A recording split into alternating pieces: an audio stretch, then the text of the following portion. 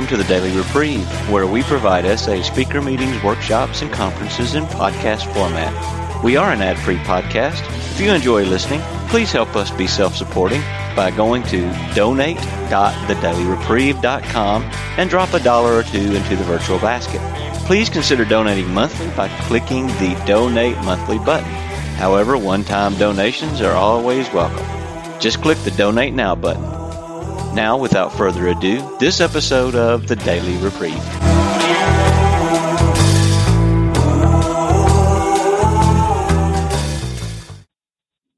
This morning we have Bill S., who's going to speak to us for a few minutes, and we're going to welcome him up warmly, please, now.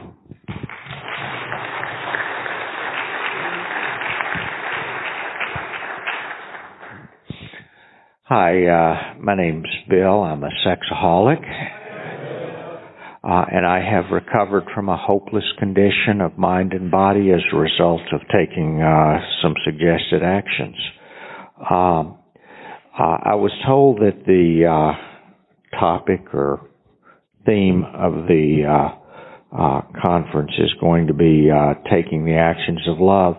And a number of you may be familiar with that from the reading that we have to open many of our meetings, The Solution. It actually comes from page 145 of our white book, where Roy's writing about step 12, practicing the principles. The end of step 12, quote, and practice these principles in all our affairs, end quote, is not the end but the beginning for us. By its very nature, our recover must go beyond the mere cessation of our acting out. Lust and dependency are more than sick externals. They strike at the very soul of our connection with God and others and have corroded the very heart of our humanity. That heart is what must be renewed. If we are to give this aspect of our program its due, we should give it special emphasis. Call it step 12 and 1/2. Quote, took the actions of love to improve our relations with others. I've read a lot of recovery literature from our fellowship and others, and I think that's perhaps one of the most beautiful and succinct descriptions of practicing these principles in all our affairs. I want to offer a proposition that my sponsor gave me in 1994 or 1995. I have shared this at this point with hundreds, maybe even a few thousand alcoholics and sexaholics. And I invite you to join this research project. The proposition is this, that there are two and only two motives for any action that we take. One is love, which originates from a power greater than ourselves. And the other is fear, which originates from self. Now, if any of you ever find a third option, please let me know. Because if you do, that changes everything. But I have worked on this premise now for over 20 years. I've found no exceptions. And the reason I think this is important is because whenever I have a problem, I know what the problem is. In the big book, it talks about how we're driven by 100 forms of fear. Now, there's not that many fears, but it's kind of like an actor that wears a mask, very much like lust. It can look as if I'm afraid that I'm going to lose my job. It may look as if I'm afraid that my marriage is going to fail. It may look as if I'm worried that some other unpleasant event's going to happen. But when I start pulling it apart, what I find is that what's really driving me is fear. the option is love. And the 12 steps are a set of actions, which, if I take the actions, it clears away the parts of self that are blocking me off from the life I want to have. And really what it is that they're blocking me off from my higher power. The 12 and 12 on page 76, for those who care to check, there's a comment that the chief activator of our defects has been self-centered fear, primarily fear that we would lose something we already possess or would fail to get something we demanded. And that really has been my experience. Lust was never my problem. Most of you have heard this before. Lust was the solution for all my problems until it stopped being a solution and became a problem in its own. And when I start looking at all the things I was medicating with lust, every one of them turns out to be rooted in fear.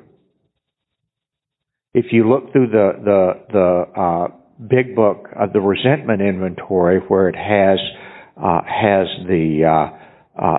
initially has the 3 columns, and in each one of the resentments, fear shows up in parentheses for every resentment.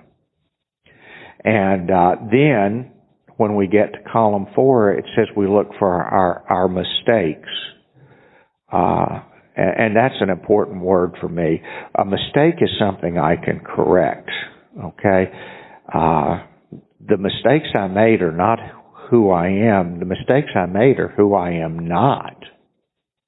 If they were who I am, I'd be okay. If I really am a horse thief, I'll steal your horse and I will not feel bad about it. Okay? But if I steal something from you, the reason that I feel bad about it is because even though I stole something, I'm just not a thief. I've done something that is not consistent with who I really am. And the reason I stole from you, it's always because I was afraid. So the mistakes I get to consider is, where was I selfish, dishonest, self-seeking, or frightened? Later in harms to others, where was I inconsiderate and selfish? Well, the reason that I'm these things is, again, because I'm afraid. If I'm being selfish, it's because I'm afraid that my higher power doesn't have enough for everybody to have enough. If I'm being dishonest, it's because I'm afraid of the results if I tell you the truth. It always takes me back to fear. And the reason that I hammer this home is because on page 68 of the big book, there is a very clear solution to fear. It tells me precisely what I need to do. And the promise at the end of that is, at once we commence to outgrow fear. When I first started working with my sponsor, they had just let me out of the nut house. I was slightly less suicidal than I was when I went in, but I was still holding as my ace in the hole that if this doesn't work out, I am going to end it all. And I was terrified.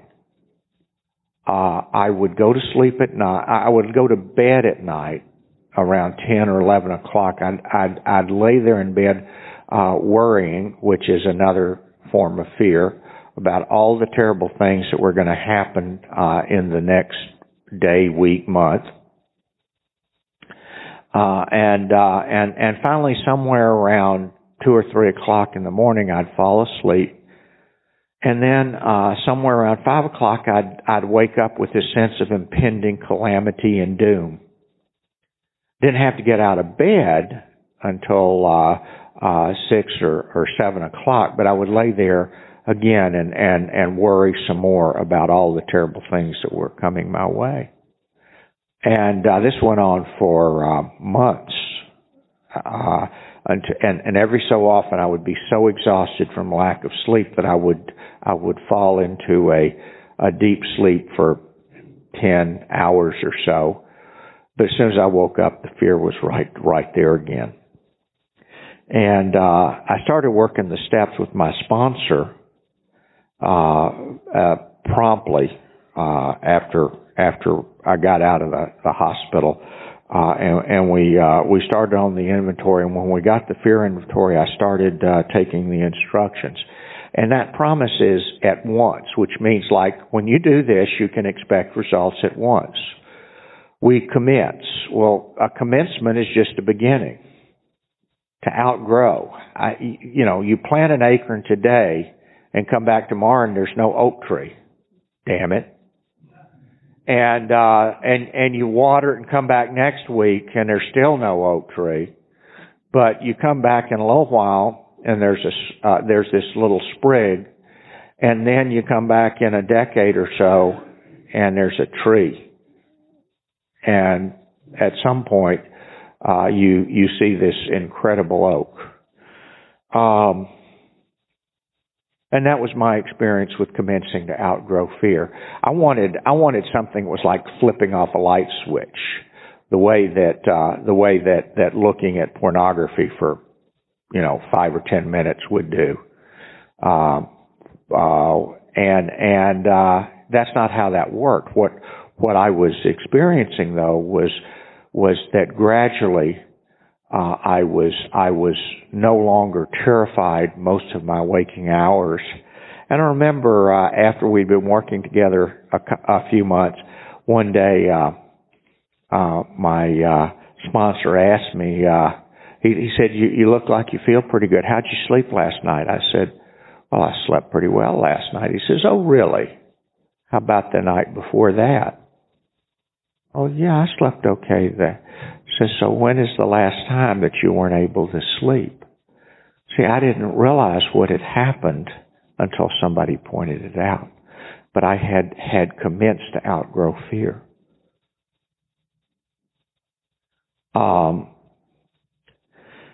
In Dr. Bob's last talk to the Fellowship of Alcoholics Anonymous shortly before his death, there's a line in there.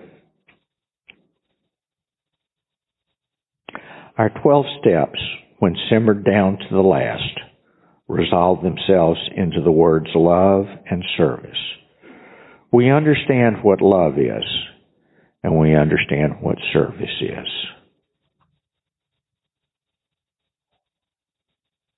For me, the secret of the joy in my recovery has been taking the actions of love to improve my relations with others. I have been blessed with a profession that I enjoy more today than I have at any point in my life. And I've had some really good times over the last 30-something years. But what has happened as I've been in recovery is that instead of my job looking at like a way to earn a paycheck, it has become an opportunity for me to help other people. Some of them are grateful and some of them aren't. But see, when I take the actions of love to help others, at the end of the day, I'm okay with me and my higher power. And for me, that's just been a really wonderful way for me to grow in this recovery business. I'm sitting here looking around here, realizing how many of the faces here are familiar. Some of you I simply know because we've been in some meetings together. Some of you I've heard some parts of your story that I suspect you prefer not be published in the local newspaper. Okay, some of you have heard some of the details of my story that would best be not shared widely. Not because I'm afraid of what happens to me, but because I don't want other people who care about me and might not understand to be hurt by the revelations. And the thing is that see, I know that you accept me as a sexaholic in recovery, and you know I didn't come in here because I saw something on a billboard one day and was embarrassed about it.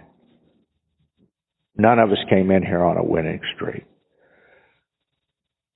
And Harvey's original sponsor, some of you have heard him refer to, it's a fellow named Cherry Carpenter.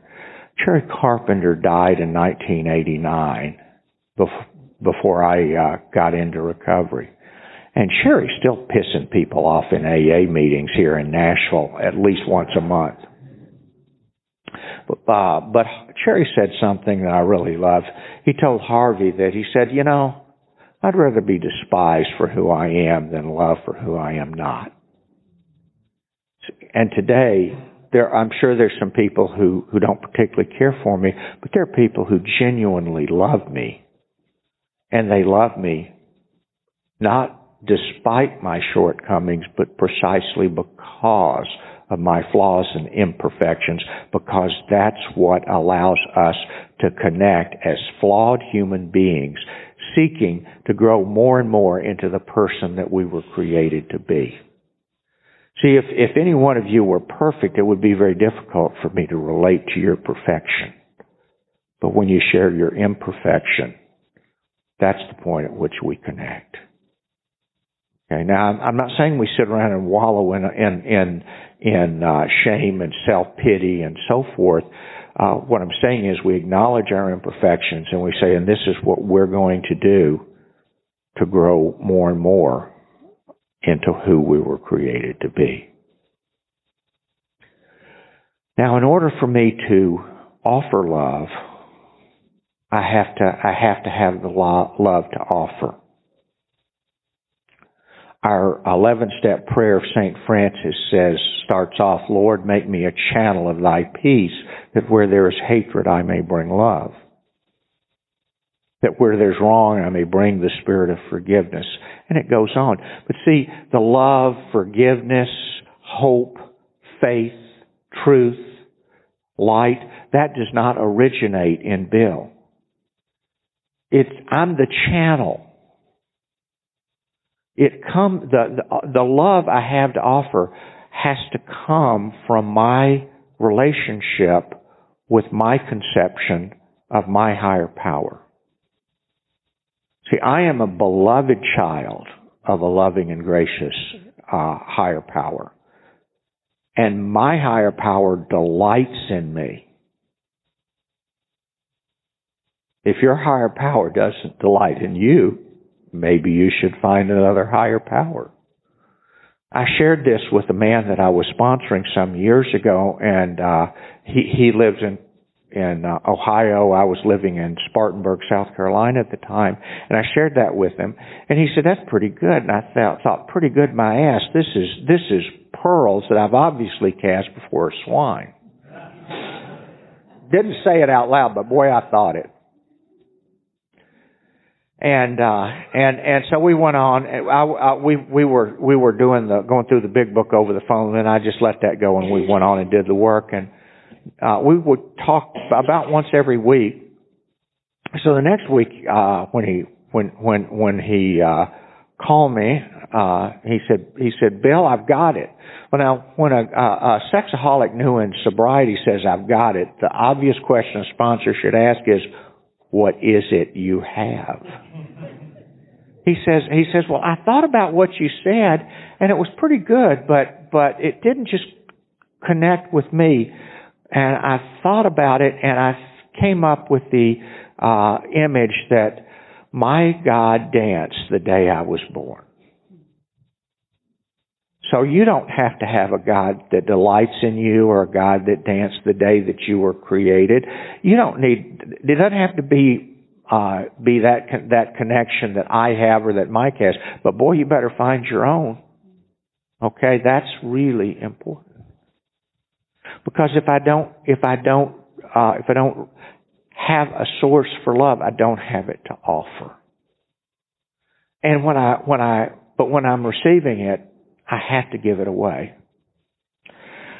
Some of you may have heard this before, but in Israel, and well, actually in Lebanon as well, the mountains in Lebanon collect water in the form of rain and snow, and as it flows downhill and comes together, it forms a river called the Jordan River, which flows pretty much the length of Israel, and at one place it widens into a rather large body of water known as the Sea of Galilee. And the Sea of Galilee is filled with fish and all kinds of life, and then on the southern end of the Sea of Galilee, the river continues to flow down to a place called the Dead Sea, which is the saltiest body of water on earth, and it is so salty that it's called the Dead Sea because nothing can live in it. So the Sea of Galilee receives the water and passes it on, and it's filled with life. And the Dead Sea receives the water and holds on to it, and it is indeed dead. So we have a saying in here that the only way you get to keep it is to pass it on. And I am very convinced that is true for me. People ask me, why do you sponsor other people? Why do you take the time that you do in your recovery? And the reason is because, first of all, a sense of gratitude. Because I was near death when I found you guys. It was going to be a 12-gauge shotgun, a 44 Magnum to the head, or a single vehicle motor crash. Those were my options that I had when I got here. And today I am truly happy, joyous, and free. And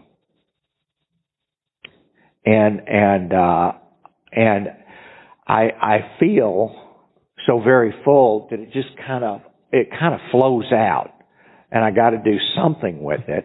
And the people who seem to appreciate what I have to offer are people who are wanting to live on a spiritual basis. Now, when I go to work, I get an opportunity to take the actions of love, and a lot of like I say, a lot of people appreciate what I do at work. But then after they leave the office, it's kind of like they have their own lives. They want to go out. But the relationships I have that are lasting, deep, and ongoing seems to be with people, not just in recovery, but people who want to live on a spiritual basis. So in order to be a channel, I have to clear out whatever it is that's blocking the flow.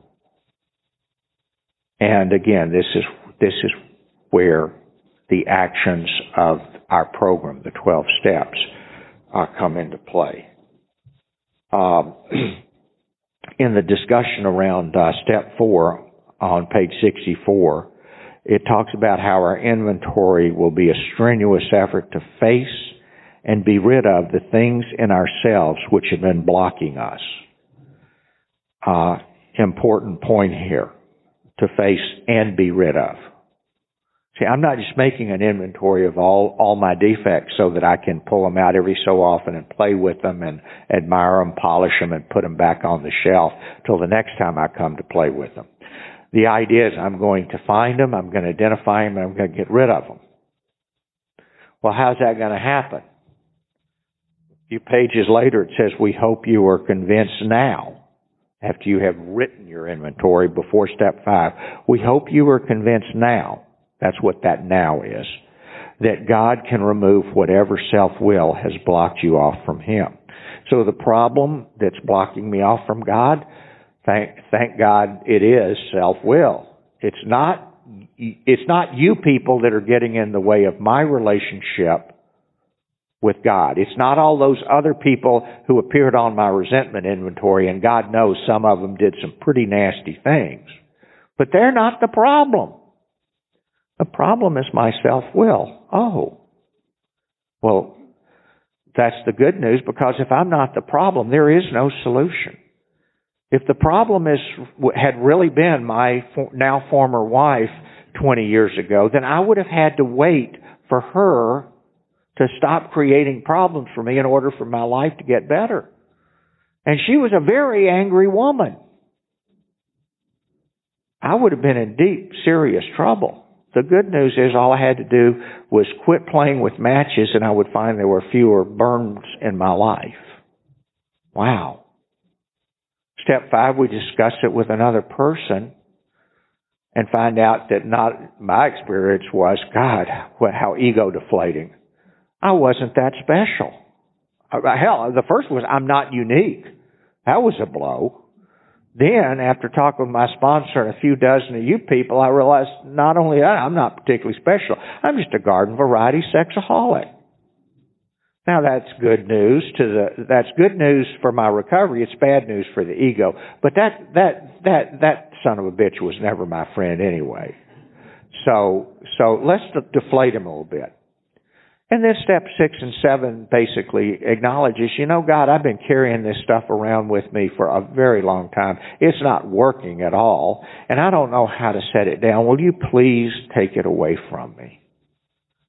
My sponsor, again, told me about something his sponsor, Crazy Ray, told him after he was praying about his fear, and he called his sponsor and says, Ray, I did the prayers like you said, but I'm still afraid it's just not working. And Ray says, Rick, you've got to mean it.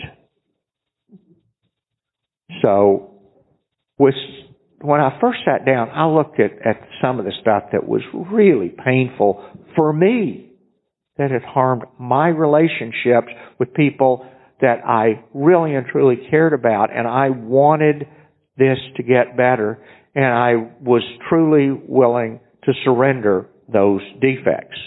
Now, there were some other defects that really were more of a problem for some other thems who deserve the problems, and I was not really serious about removing those defects or letting go of those defects. Well, as time went on, like water on a stone, this program took away some of that selfish and self-centeredness so that I became willing to have those defects removed. Now, my wife is quite willing to point out to anyone who cares to know that I still have a few left. And she, part of her prayers is, God, please don't give up on Bill yet. There's so much more work for you to do for him. But the truth is that I am not the man who walked in to this fellowship on September 4th, 1993. It's not that I have changed, because I don't have the power to change. It's that I have been transformed, which is much more fundamental than superficial change. I have been transformed as a result of the actions of this program, practiced in a fellowship of people like yourselves who are also seeking a spiritual way of life. And it is in that fellowship that I see your growth and am become aware of my own. I told Mark, I don't know if Mark's in the room right now, I don't see him, but I told Mark after he did the remarkable job he did in the breakout session this morning that he is not the man I met a decade ago. Okay? And I can point around the room to a lot of you folks, and I don't want to embarrass you, but some of you guys, when you came in here, the smart money really wasn't betting on you. Okay? Promise you, in 1990, they weren't thinking that anything good was going to happen to Bill. But as a result of becoming willing to take the actions and then taking the actions, I've had some really remarkable results. I'm going to close with this, and it may be a vision for you. It may just be part of what I found along the way. There's a place in Israel called Masada. You can Google it. It's a place of a remarkable military battle where a few hundred Jewish slaves held an entire Roman legion at bay for several years. Now, as a naval officer attached to the Marine Corps, I respect people who can put up a good fight. The volunteer state of Tennessee, every time somebody had a fight, the reason we're the volunteer state is if you have a fight going, we're going to come get in it. Remember the Alamo? Who do you think it was that kicked the British butt in New Orleans? Who sent a greater per capita to World War I than any other state in the country? I mean, you have a fight, we're in it. Okay?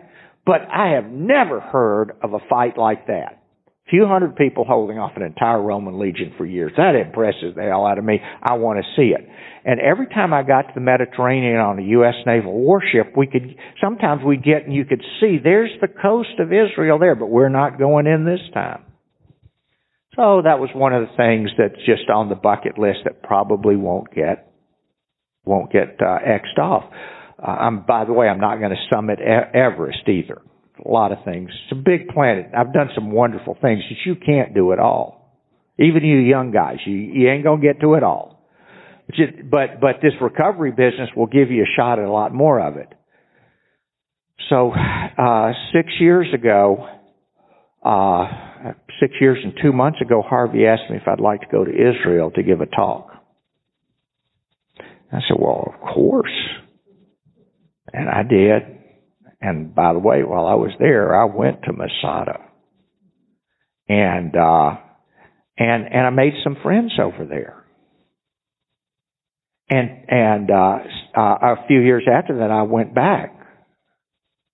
I made some more friends. The last time I was there for 3 weeks for the international convention. I stayed in the hotel for the international convention, I think 2 or 3 nights. And the rest of the time, I did not stay in a hotel. I stayed in the homes of friends.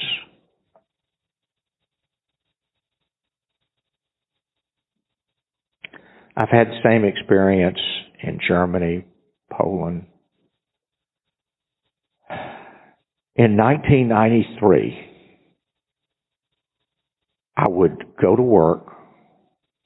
I would come home. In those days, we didn't have cell phones. We had landlines primarily. We had answering machines, and if you got a message, there would be a blinking red light. And I never had a blinking red light, but I'd always have to punch the button to be told, you have no new messages. Nobody wanted to talk to me in 1993. I didn't want to talk to me in 1993. Today, when I go places and I meet people, frequently, not everybody, not all the time, but frequently people will choose to enter a relationship with me. I am in good health as far as I know. I plan to be around for a while, but the truth is I'm much closer to the end of my life than I am to the beginning. And I'm a little more reflective today in a way that I haven't been in the past. And I've slept indoors for the last few years. I get to eat when I need to. I've got transportation. But when people ask me about what's the real treasure in my life today, it is the relationships. And my attachment, such as it is, my real attachment to my life and to this world is really the people in it. There's a young woman. She's about 11 years old right now, and I'm supposed to be at her wedding in about 8 or 9 years. I'm willing if that works out. But see, then when I'm at her wedding, it's going to be, well, how about you going to be here when my children are born? Well, I'm willing. Well, how about when my children graduate high? You see but it's about the relationships. It's not about, am I going to be here when my stock splits and I have an extra $250,000 that I didn't expect or whatever. It's not about stuff anymore. So that for me, that's what has been transformed. Remember, what is it that the fear, I'm going to repeat it. The fear that I would lose something I already possessed or would fail to get something that I demanded. Things. See, today, if you ask me about what's important, it's not the things. Now, I want to tell a story, and this is personal, and hope you don't think it's in bad taste, but this is about fear and love. So, some of you are aware that I have a son who is addicted to opioids. And the problem with being addicted to opioids is it's hard to find a doctor that will write you a prescription for enough opioids. Because as an addict, there's never enough. How many here saw enough pornography? Yeah, there we go. How many here had enough lust? See, there's the problem. So for him, there is no enough. And that means he has to buy drugs on the street. The problem with drugs on the street is quality control. When they sell you a pill you look it up in the reference book, and this pill is clearly a 60 milligram oxycodone. Looks perfectly like it. You may or may not be aware, I am, because of the nature of my business, I can get online and by day after by next Tuesday or Wednesday, I can have the little pill press that allows me to make a perfect counterfeit oxycodone. And the thing is, the pushers, they're not putting cornstarch or something else in their fake pills. They're putting fentanyl, which is about 150 to 500 times as potent as oxycodone. So you think you're getting 60 milligrams of oxycodone. If you've got 5 milligrams of fentanyl, it's going to kill you. You're going to stop breathing. You're going to die. And my son has already been to the emergency department in the back of an ambulance 2 or 3 times, and spent some time in the ICU because of this. But it hasn't, quote unquote, scared him sober. By the way, how many of you got sober the first time you were terrified? Hey, there it is. Okay. So anyway, I've been going through this for a while, and something came up. I guess we're getting close to 2 years now, and my son was the courts were going to put my son into drug court. His mother bailed him out to protect him from any discomfort that might come from his opioid addiction. And so he now that he's not in jail and doesn't have a hearing and for a while and so forth, he now can medicate the withdrawal by going back to the streets and buying drugs. And I didn't want to kill his mom. I just wanted to shake her until the stupid was all out. Okay? And fortunately, she was not in my physical presence, and that was good for a lot of folks. But I sat down and I started writing the inventory I'm resentful at because affects my pray for a spiritually sick person, and she is. Well, hell, she married me. Does that not say enough? Pray for a spiritually sick person, look for my mistakes. And fear. And then go through the fear inventory on page 68. So here's how the fear inventory looks. I'm afraid that Richard will die of an overdose. Does that sound like pretty good fear? Well, see, that's not really what I'm afraid of. What I'm afraid of is that if Richard dies of an overdose, I'm afraid of the emotional pain that's going to cause. That's a little more honest. But that's not really the truth. I worked with it a little while longer, and this is as close to the truth as I've been able to get. I am afraid that if my son dies of an overdose, that I will be so emotionally devastated that I will be unable to show up for any of the other relationships in my life. That is a lie. Okay? That's the lie that feeds the fear. See, the fear that I'm afraid that my son might die, that's a shiny fear that I can go sell to any of you folks, and you guys will buy that and nod and say, "Yo, you poor fella." But when I get down to this selfish, self-centered, oh, how's it going to affect me? The other part is, it's just a damn lie. I know from personal experience of losing 2 other family members since I got into recovery, that when a family member dies, it hurts. And I grieve. And if I'm in recovery and doing what I'm supposed to be doing, I grieve with other people. And other people come alongside me and walk with me through the grief. And the grief gradually decreases. And over a period of time, what I'm left with is the joy of the relationship of the person that I've lost. Now, that's my own personal experience, and I've watched other people, both in my own family and people that with whom I'm very close, who have also lost children, who've lost children to drug overdoses, and I've watched that they too walk a similar path if they continue on a spiritual basis.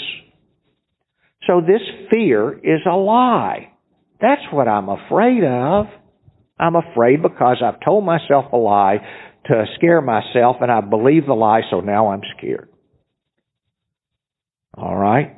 So I asked God to remove this fear and show me what He would have me to be. And the list is very simple. For every fear I have, almost every fear I have, what would God have me be? Well, if I'm afraid, the first thing He'd have me be is loving. Because love will trump fear every damn time. Okay? Supportive, trust, I can make the list, but I go through this. I ask Him to show me what He would have me to be. That means I ask the question and then I listen in meditation. And as the answers come and I start taking that action, the promise is at once I commence to outgrow fear. Okay. Now, let's truth. Am I happy about the prospect that my son might die of an overdose? Of course not. Does that fear drive me? No, it does not. Do I still want to shake my former wife and help her see the error of her ways? Not particularly. So I can be at peace with a situation of which I do not approve, but I'm not being driven by fear. Well, if I'm not being driven by fear, there's an opportunity that I might be guided by love. Now, I'm going to show you what kind of higher power I've got. I was talking with someone earlier. God is awesome. No. You don't get it, Bill. God is awesome. He's greater than anything you can imagine. No, Bill, He's really big. You look at pictures from the Hubble telescope, okay? Bigger than that. Oh, see, I keep underestimating this God fella. So, a couple of weeks ago, I'm sitting at my dining room table with a man who's in this room right now, and we're going through a fifth step. He's working through the steps again with a group. He'd written his inventory, and we're going through it. And I get a phone call from my wife, and she says, "Can you talk?" I said, "No, we're not for long, and we're in the middle of of step 5." And she says, "Well, call me as soon as you can. The shit has hit the fan, and your grandson is coming to live with us." Okay. Now we finished the inventory. We parted. He lives out of town, which is kind of why I didn't say let's break this off. And so we wrapped it up within, I'd say, probably an hour. He was going. It was the Saturday before Easter, so he had someplace to be the next day. So we finished. I didn't have to rush him out, but he left, and then I called my wife. And so ever since that Saturday before Easter, my 16-year-old grandson has been living with us. Okay? I'm 66. That's a half a century difference. Now, if you'd asked me 5 years ago, what are you going to be doing when you're 66? I wouldn't have said, well, I'm going to be raising an adolescent. This young fella, he knew he could no longer live with his father. His mother is the custodial parent. She's got the legal rights to say where he's going to live. He didn't want to live with his dad, and between his mom's sister or me, he said, I'd much rather live with Papa Bill. Remember 1993? You have no new messages. 2018, I'd rather live with my grandfather. If you will take the radical step of following the actions in the book, just say, screw fear. I'm not going to be driven by this anymore. I'm done. I'm going to take the actions. Go through the rest of it. The big book gives the instructions. It really does. This book also has some really good suggestions, like practice the principles in all our affairs means take the actions of love to improve our relations with others. And when you do that, you don't have to do it perfectly because God knows I haven't. Just do it consistently. I was seeing a difference within a year. By 5 years, I couldn't imagine how it could have gotten better. But the old timers said, "Oh, it gets better." You know, I'm sitting here. If I'll just stay sober till September, I'll have 25 years of recovery in SA. I had no idea that my life was going to be like this when I showed up. I just wanted to not go to prison for my sexual perversion, and I would prefer that I not have to kill myself in order to avoid prison. That's what I hoped you guys could show me. And you did. But you gave me so much more. And I am very excited about what the future holds. And I'm going to close with this. I was talking with somebody about how much I'm enjoying my life and the relationships. And I said, but you know, one of these days, it's going to be time for me to stand face to face with my Creator. And I'm not particularly afraid of that. Because look at all the good things He's done for me here. I don't have any idea what He's got in store for me, but I know what I want to be able to say is, listen, I got a whole list of things that I need to thank you for, and this is going to take some time. So I hope that if you will just follow this path, that you can find the same joy that so many of the men that I followed and so many of the men that have joined me on this journey have been able to find. And thank you for inviting me.